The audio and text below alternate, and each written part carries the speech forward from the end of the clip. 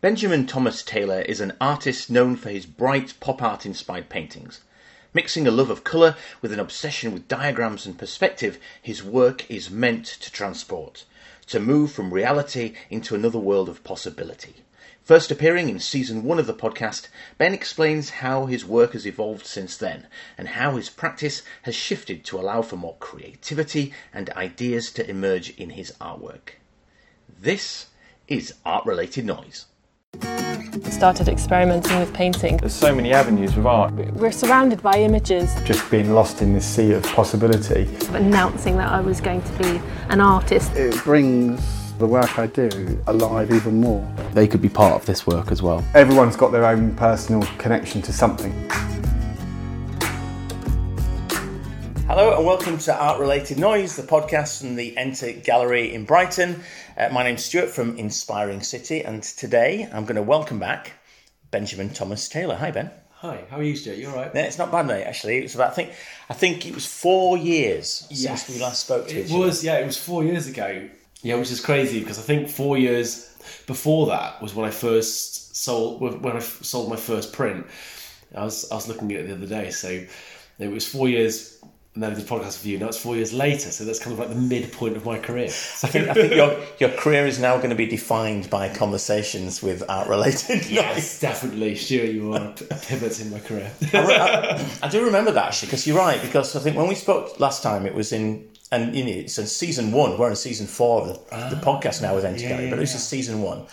And you were telling me that you'd only just started with Enter, but I couldn't believe, considering the work that you were putting out there, because it's a lot of print-based work with text on, that you'd only really started in earnest just 2015, wasn't it? Yeah, I started in earnest then. I mean, I've been making artwork all my life, because before that it was making stuff in warehouses and running galleries from my bedroom and lots of exciting things like that.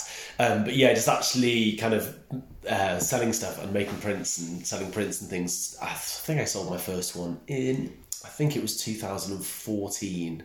Yeah, so that was 2014, and then Enter Gallery came along in, if I'm right, it started late 2017, so it would literally have been about 9 months later. Yeah, you were a newbie at the time, definitely. A newbie, now I'm old. Now look at you, the old guard. Oh, yes. Full of arthritis and just going to cry all the time.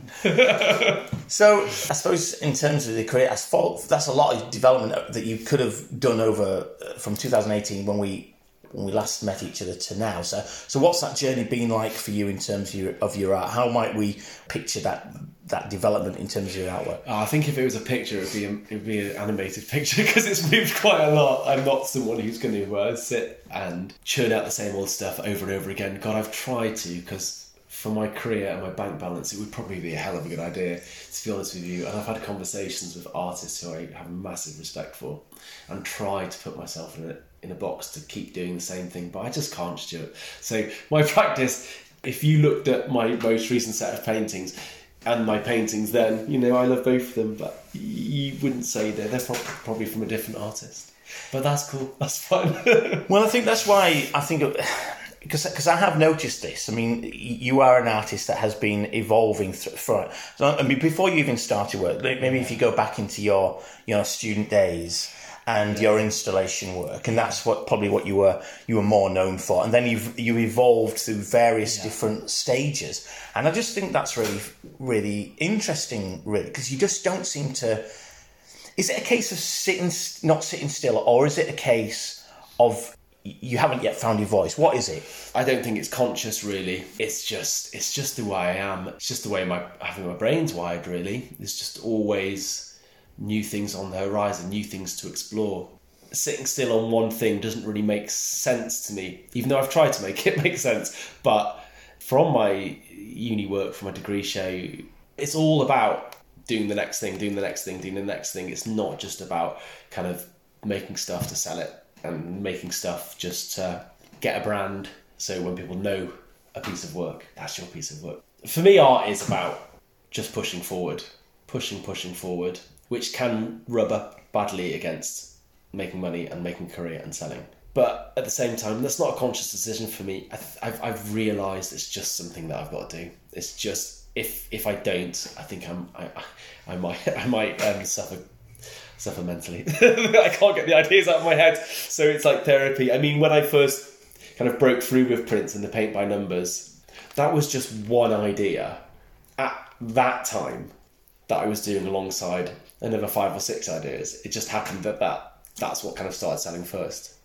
And after I made the first 7, I didn't then make more. I went to do something completely different. And the paint by numbers, just so we know, that's as we might look at it in the gallery, that it's usually text based. There's an image behind it, and then the text, there's a phrase or there's a word. But as you look within the detail of the word, it looks the sort of landscape comes through, but it's like somebody can colour it in. Yeah, so is that right? Yeah, so you've got the paint by numbers landscape, the text in the middle, and then within the text you've got the kind of diagram of the paint by numbers in the background. And I think that came about because before paint by numbers, I used to make diagrams. I used to make a lot of installations. I used to make diagrams about them. I used to make diagrams about the weather. I've got a sketchbook actually from university, which is I used to map the weather, map when the streetlights came on, and make graphs and stuff, and I really like that kind of thing. I kind of had an idea when I was at university. Saw so many people trying to make art, and I was also kind of thinking, is there a kind of formula to make a perfect painting? Maybe now we'd call it an algorithm, maybe. But so I think it was the paint by numbers came about from a marrying of the diagrams and the idea that if you put paint where the numbers are, you'll make a painting. If it's perfect, I don't know. But and also they came at a time when I think my work previously hadn't really, especially when I was at uni, I never really thought about colour too much. It was all a lot more conceptual. I think it was at a time when I was thinking a lot more about colour, and those 3 things kind of merged together to make the paint by numbers artwork. I remember going to Berlin, and they had a lot of art shops in Berlin, and a lot of the art shops had in the windows and downstairs, they had just big piles of pigment. And if you've ever seen just pigment sitting there on its own, it's the most entrancing thing you could see, and you look at it and you just think possibility, and also it's just, you kind of want to dive into it, really, I think. So yeah, it was those things merging, I think. I can see that with some of your work, now actually, the brightness of the work, the boldness of the colour. Are you thinking of that pigment at that time, or are you thinking of that to recreate that work? Yeah, I think one thing about my work, I think I know for certain, you never quite know. I think my work is about giving people a sense of possibility, and I think colour does that. I mean, I grew up in Snowdonia, where there is colour, but it's quite dark and bleak quite a lot of the time. And yeah, I think colour gives people a sense of possibility. Colours give people, I don't know, possibility, but also every person has a relationship with colour in a completely different way, and they'll take them in different ways. So yeah, I think something about that, really. So I want to just explore a little bit of the stages of your career in a moment, but before I do so, if somebody was to look at your work now, Benjamin Thomas Taylor in 2022, the work that you're doing, what would they see, and what would they feel, perhaps? So recently I've kind of made the decision to stop doing so many prints and stop selling a lot of prints. And I really want to concentrate on paintings and making paintings and getting the ideas out quite fast. Previously, the paintings could take me from 3 months to 6 months to a year. I mean, I've spent more than a year on a painting. I've got so many ideas in my head and I really want to get them out. I've been kind of experimenting a lot with gouache, really lovely, beautiful gouache paint recently. That kind of exploration of the materials allowed me to make these paintings a lot faster, but still have that really intense colour. So now I'm making a painting in a day or a couple of days, getting the idea out, and they're really playful. They contain a lot of text as well, but a lot of pattern, a lot of imagery, and they're very playful with words. So a lot of them at the moment are containing kind of these words that reference artists. So, for instance, I want to jump in David Hockney's swimming pool with you. You be Andy Warhol, I'll be Jean-Michel Basquiat, and dancing to Keith Haring's mixtapes in 1980s New York. And I think for a long time I made these paintings that took a long time. I kind of became really obsessed. I went to a Michael Craig Martin show, Serpentine Gallery, and I used to use enamel to make my paintings, and I just saw he used acrylic, and the colour, the intensity of the colour and the finish of the paint was so beautiful. So I explored acrylic paint for a long time, built up these layers, but it would take, months to make one painting. And then I saw a Keith Haring documentary when it came out. I think it was like a year ago or 2 years ago it came out. And he was just going around making these really instantaneous, really quick artworks. And yeah, sometimes the finish wasn't great and things like that, but the kind of creativity and the vibe was there. And I was just like, right, I need a piece of that. I need to get these ideas out quick, because I'm someone with a lot of ideas. So these new paintings, loads of energy, getting the ideas out of my head really quickly. And I must have about another 200-300 paintings in my head at the moment. And if I can get them out in a day and not 6 months, I'm going to be a lot happier person. Yeah, you've said that a couple of times. Like these ideas seem to be just floating around in your brain, and without just being able to. It seems like the whole 6 month, 3 month type stuff is not allowing you to get those out. No, they're not. I want to go back. I do want to go back to that, because I've got loads of paintings that I want to complete, but. Yeah, I think sometimes my head's like a bowl of spaghetti, or and with some fireworks in it, and there's just all the time. So to be able, if you're stuck on a painting for 3 months, you've got to be really disciplined, and you've got to kind of close off your kind of creativeness in a way. You've got to not be open to stuff, but actually making a painting every day or every couple of days. You're so much more engaged, you're letting the ideas come in, you're letting them go again, you're making decisions and questioning things about colour, relationships, materials, imagery. You're making stuff which feels really daring, and that's exciting. You're only on the planet for 80 odd years or something, to just sit there and make paintings over and over again that take 3 or 4 months, and you are denying yourself something that is kind of intrinsically you. It's a bit of a waste, I think. And so we're going on a journey and we're going to have a good time, Well, let's go back a few years then, because actually, you're known as a painter, but actually the first area that you really started to explore was installation art, and this is you getting down and dirty, building stuff, big stuff often. So, what got you into installation art? And just tell me a bit about this. I think it's the kind of whole exploration thing, the whole thing of not just sitting still. I remember the first piece of work I made when I was in school, and I felt like a painter. I was from Snowdonia, from Wales. I was surrounded by painters. My teachers were painters. I'll be a painter and paint the landscape, like that, with a Welsh accent. Because this is a Welsh school. I love that. That's great, isn't it? When I went to foundation, I actually started to make installation. I was making paintings, great paintings, but I was making installations as well. Started making installations. Installations were a little bit like, they were paintings, but they were 3D paintings, I think. I was trying to create something that couldn't really exist on a 2D space. So they're all manipulations of space. Like a painting is a manipulation of space, isn't it? It's an artist's job in many ways. As an illusionist, you're putting something down on a 2-dimensional surface that might appear 3-dimensional. It might appear to have movement, but it doesn't. All these installations were almost about breaking down that surface and really playing with space and disorientating the viewer. So for my degree show, I made a secret raised floor in a room up by 6 inches, so people didn't know they were raised up. And then, similar to Richard Wilson with his oil installation at the Saatchi Gallery, I put some black liquid at the bottom, at the back of the room, really quite big, like 2 meters by 3 meters, a light box over the top with loads of architectural model trees, so they hung over the top. So when people went into the exhibition, they were like, "You put a forest in the fashion studio downstairs?" But no, it was a forest in there. And then when I moved to London, I'd run a gallery from my bedroom in my art studio. I had a live workspace and used to make the installations in there as well in a similar way. I did one once where I spilt some shaving foam on the mirror.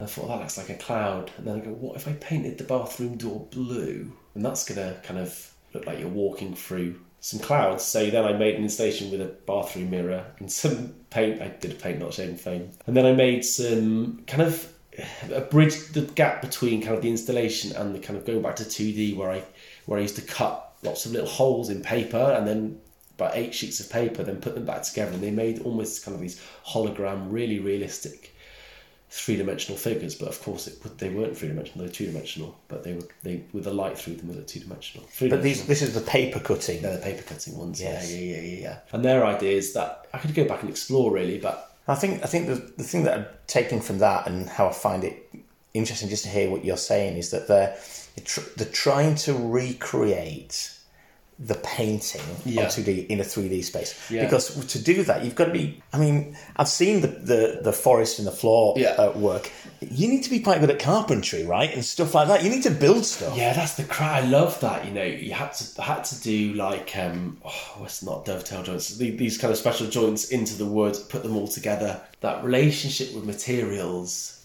Maybe I learnt that relationship with the materials. It's not just about the ideas, it's a synergy between the ideas and the materials and the craft, which I think makes an artwork work, you know, which is really important for an artist to have that grasp and that mastery of the materials and explore new materials and learn how to use them to make your ideas come across, to communicate your ideas. And I think they were all made like that, really. I think that I used the same joint for that installation that I did. We got taught in uni how to make canvases. It's the same joint you use for a canvas. So you just upscaled it. Yeah, I remember. I think the year after, my friend did her degree show, and she's like, "Can you come and help me?" It's like, "Yeah, sure." I think I ended up making a 16-fan extractor unit to extract a smoke machine smoke out of a building. Wired it and everything. I love that kind of stuff. And how do you know this was already in you, or was this something you developed through doing your artwork, replaying, just doing it? Yeah, I didn't know how to do that before. It's the funny thing with art. I remember you just kind of go with the flow and you kind of explore and you just kind of make it up as you go along and learn how to do stuff. It's all a big learning experience, I suppose. I'm impressed by that. I mean, I do that these days when I'm trying to, fix a tap or something. I'll go onto YouTube and just learn. Yeah. I fixed my washing machine and my dishwasher from doing that, which has probably saved me about £1,000, which is good. But it's fun, isn't it? It's fun. It's good taking things apart because now it's such a throwaway culture in life where sometimes you don't explore those kind of things, but doing them yourself and learning how to do stuff and learning how to do every single part of your practice is really interesting. Really interesting. And it shows a dedication to the craft as well, to say, actually, this is my idea, this is what I've got in my head. It's going to require me learning something other than, I'm going to have to learn some practical skills here. Yeah, I suppose like when you're making stuff as well, you become so involved, even if it's just a different type of paint or a different technique. So I made stuff with glitter recently, and people was like, "How do you put the glitter on?" And I'm like, "Well, actually, oh no, you don't just put the glitter on, do you? Think about the nuances that you have and the relationship you have with putting glitter on that." So now I'm probably an expert in PVA glue, like which ones will work with this. One's a little bit runny, one's a little bit thick, one's doesn't quite work, the other one does. And then how to put it on. Do you put it on with a paintbrush like that, or do you kind of like layer on, drip it on really slowly? If it's too much, it won't work. If it's too little, it won't work. You'll see the glitter through. And then what varnishes do you use over the top? So yeah, now I'm an expert in PVA glue as well. It's it's fantastic. Well, this is the thing when you buy an artwork, isn't it? I suppose it's often thrown away comment sometimes, but you say like artworks. What you're buying the artwork. Actually, you're buying the history of an artist or the journey that so as soon as that they might buy a print that's involving glitter and what have you, that's probably been through a lot of development, right? Yeah, definitely. I suppose it's kind of like the iceberg thing, isn't it? You see the tip of the iceberg, but underneath is a whole world, which actually is probably more interesting than the artwork if you delve deep into it. I suppose that's what a lot of the conceptual artwork is about, isn't it? It's about that process. It's about bringing that to the fore. But so much always going on. You see an artwork, but actually telling the story about how certain things, like the typography works, came about and where they came from and things like that. And you just see that from the artwork. And you could probably write a book really on each artwork. Well, it's funny you say that because the typography just sort of came off after. Well, you did the installation you sort of went into the real world, I suppose, from that. And then the typography stuff started to take on a bit of a life of its own, did it? Yeah, so I did paint by number stuff, and then I did some other, this kind of realistic little drawings. And then, the typography work came about actually in maybe like 2019 or 2018. This was post the typography work on the paint by numbers. And I remember I was actually at Spike Island Studio in Bristol, which is a really good screen printing place. And I really wanted to kind of learn how to make prints because I was from a painter. And I remember being really frustrated because I was really crap. And I was finding it really difficult. because I was just getting ideas in my sketchbook, and I was a bit frustrated with an artist that I knew. I really liked his work, but I just thought he was. I just thought he was kind of like masturbating his ideas too much, and he wasn't giving the audience enough. I got frustrated, so I wrote, "You are not William de Kooning. You're not fucking William de Kooning" in my sketchbook. You know, I thought I didn't want to be an artist who trolled other artists. That would be really bad. So I changed it around to "You are William de fucking Kooning," and then they started from there. Then Was that right? You are William de fucking Kooning. That was the... "You are William de fucking Kooning." Yeah. So it's kind of this kind of optimistic kind of message. And then I did the kind of "You be Andy Moore, I'll be Jean-Michel Basquiat," then David Hockney. I want to jump in David Hockney's swimming pool with you, and then Meet Me in Matisse's garden, and then just recently done the Dancing to Keith Haring's mixtapes in 1980s New York one. But the typography did start because so you had on the paint by numbers. Yeah. That started. So that started. Yeah, where did that come in? So that started kind of when the installations were. I was still doing the installations at that point. At that point, I think we're talking like 2008. I think at that point I was buying like thousands of model animals, and then getting a Stanley knife and cutting them in half and putting them on paper so they looked like they were emerging from the paper. The typography came in because it was that, I think it was that kind of idea of the diagrams, my obsession, because I used to make loads of diagrams. When I would make my installations, I'd make diagrams about them, but I'd also make diagrams of weather. I think we said that, haven't we?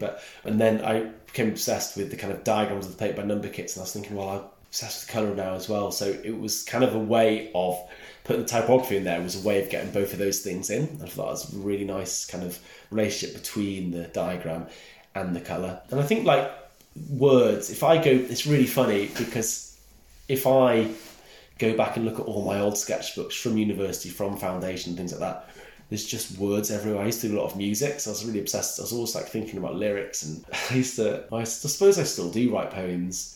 That came into my work then in the four, and then it was funny with the paint by numbers because they had to be a word. It couldn't be too big, otherwise you'd lose the power of the kind of relationship between the colour and the diagram. So I just had to choose certain words. So those words were words that they would take you on a journey. So beyond was one word. Where is beyond? What is it? You know, it makes you question, makes you kind of, like with the installations, the illusion of the space, and maybe the word is a bit like an illusion as well. It'll drag you into the space and make you explore it as well. So, I mean, that's a really interesting way of describing that, because to use a word as a portal in some way to transport somebody to another place is interesting. And I suppose the other place that you could perhaps be transported to is the imagery that goes beyond the word. And also because the word was the diagram, that was like a portal as well. It was a bit like, so having the colour there, but having the unfinished diagram that showed kind of behind the painting in a way. It was a way of stepping through. It was a bit like, I don't know if we used to go to the theatre when I was really young. We used to go on a Boxing Day, actually, after Christmas when I was about 7, 8, 9, and we used to go and watch a theatre production. They used to have the scenery on stage, and I was always obsessed with, so they'd have like a street with windows and stuff. Always wanted to just go through the door and see what was behind there. Was it a real world? What was happening? So the words and the kind of like the space within the words of the diagram was almost a little bit like that. You're stepping into the artwork. It takes you into it and around it. And are you conscious of that when you're making it then? So when you make something like that, you're actually thinking, I'm going back to those days as a child sitting in the theatre wondering what's beyond the door. No, definitely. I don't know. Maybe... I think you think about so many things when you're making a piece of artwork, going back to the kind of synergy between the materials and the craft and stuff. I can say that now that I'm doing it, but it's not that much of a literal process. It's maybe completely unconscious, but you try and grasp onto these things to make sense of them afterwards. My artworks definitely aren't kind of literal things. I do this to mean this, or symbolistic, or if that's a word. I don't know. But unconscious is an interesting word there. So there's a lot going on, and even as you're externalising it now, I can sense you're thinking, you're making the connections immediately. Definitely. I think there's always a lot going on, and I've never really enjoyed artwork which is, this is here to symbolise this. So we've talked about the paint, so the paint by numbers, and then sort of moving into the typography, which of course then leads into the screen printing, which you became quite well known for a period. Well, are still quite known for, I would say. This is possibly, I'm going to put it out there, but the main body of work that people will see of yours will be the screen prints, that you've done a number of. Yeah, a lot of the paint by number ones, I suppose, they're the kind of thing that I'm well known for the most. But I'm kind of, I've made the decision to kind of stop doing as many prints, actually. I want to make artworks quicker. I think a lot of people find my work, and a lot of galleries still show prints that I made maybe 7-8 years ago, where I'm making different stuff now, and I kind of want people to experience my work where I am now. Yeah. You know? And I want to get ideas out quicker, and still kind of selling work you made 8 years ago. You know, really love the work, but if I can make these paintings a bit quicker and things like that, I can get all the ideas out, and it seems a lot more exciting. I'm still selling some prints, kind of especially the kind of full screen printed or hand finished screen printed prints. But when they run out, I don't know if I'll make any more for a while. I might come back to it, but I just feel at the moment that I kind of want to kind of shake free the kind of print side of it. I think almost, you know, because selling prints is amazing and it gives people kind of a way into your artwork, but I felt a little bit like I was becoming a shop, not an artist.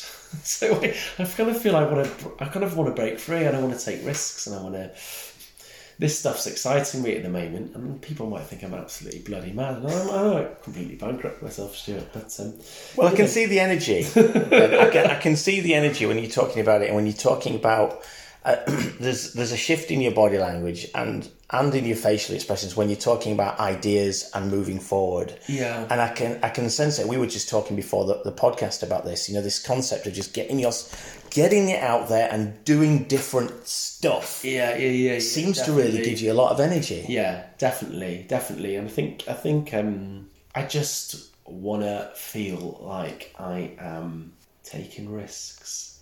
And I don't want my artwork to feel like a safe place. Well, you do a lot of sketching, don't you? You're always drawing. Constantly, you're doing that. Yeah, definitely. If instead of prints, I'll do a painting, a print size, but it'll just be one of one. And I think that's really nice. I think that's really, really nice. Instead of having 25 or 50 of one, I think just one of one, that's it. It's there, it's done. And you can move on to the next idea. Yeah, definitely. If someone gallery came along, like, oh, let's do a really special edition of 50 or screen printed, hand printed, stuff like that. Wicked, great. But just kind of churning out print edition after print edition, I can't really see an end point to it, really. I just want to break free. Sorry, I couldn't resist. No, it's a good link. Right, I know, really interesting stuff. I mean, just being able to talk to you about that. I mean, since you have been on your artistic journey is one, if any, it is one of constant evolution. Yeah, I mean, we started talking about, installation art and learning how to do things like carpentry just to build an idea, to now this sort of much more freer, quicker way of getting stuff out. And I think that's great to hear what's next, to be honest with you, after that. Yeah, I've just released, that's really nice, I've released a collection of really small little paintings which are ripped from my sketchbook, which I call Paintings from the Breakfast Table. So before I make work for the day, I'll have a coffee, maybe some nice toast with marmalade on it, because I love that. And I'll make paintings in my sketchbook, and I just thought, well, let's get these on the website, let's make a collection of them, because the most recent that recent collection, all £100. A lot of them from when I went to some of them imageries from when I went to Morocco, stayed in Riyadh, in Marrakesh. It was called Hotel Capaldi. I did loads of collages when I was there of the floor and paintings and stuff, and just being inspired. So if I was just doing the work I'd always done 3 months on a painting, I'd have to block that off, but I want to embrace it. They've got to get out, otherwise it'll still be in there. I remember I was listening to a really good interview the other day with Mike Hambling, the artist. You know Mike Hambling? Mm-hmm. Class, absolutely brilliant. But she said someone had told her, because I think she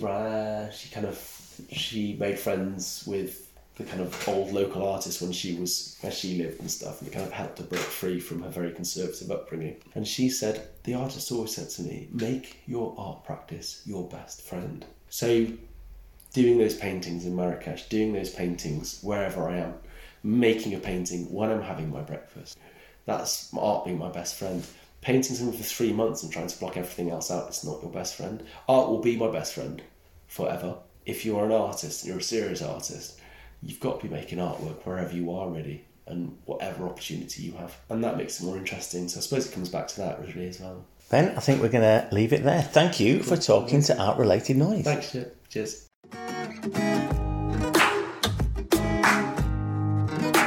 If you enjoyed this episode of Art Related Noise, please subscribe and you'll be the first in line to hear some of our art related interviews.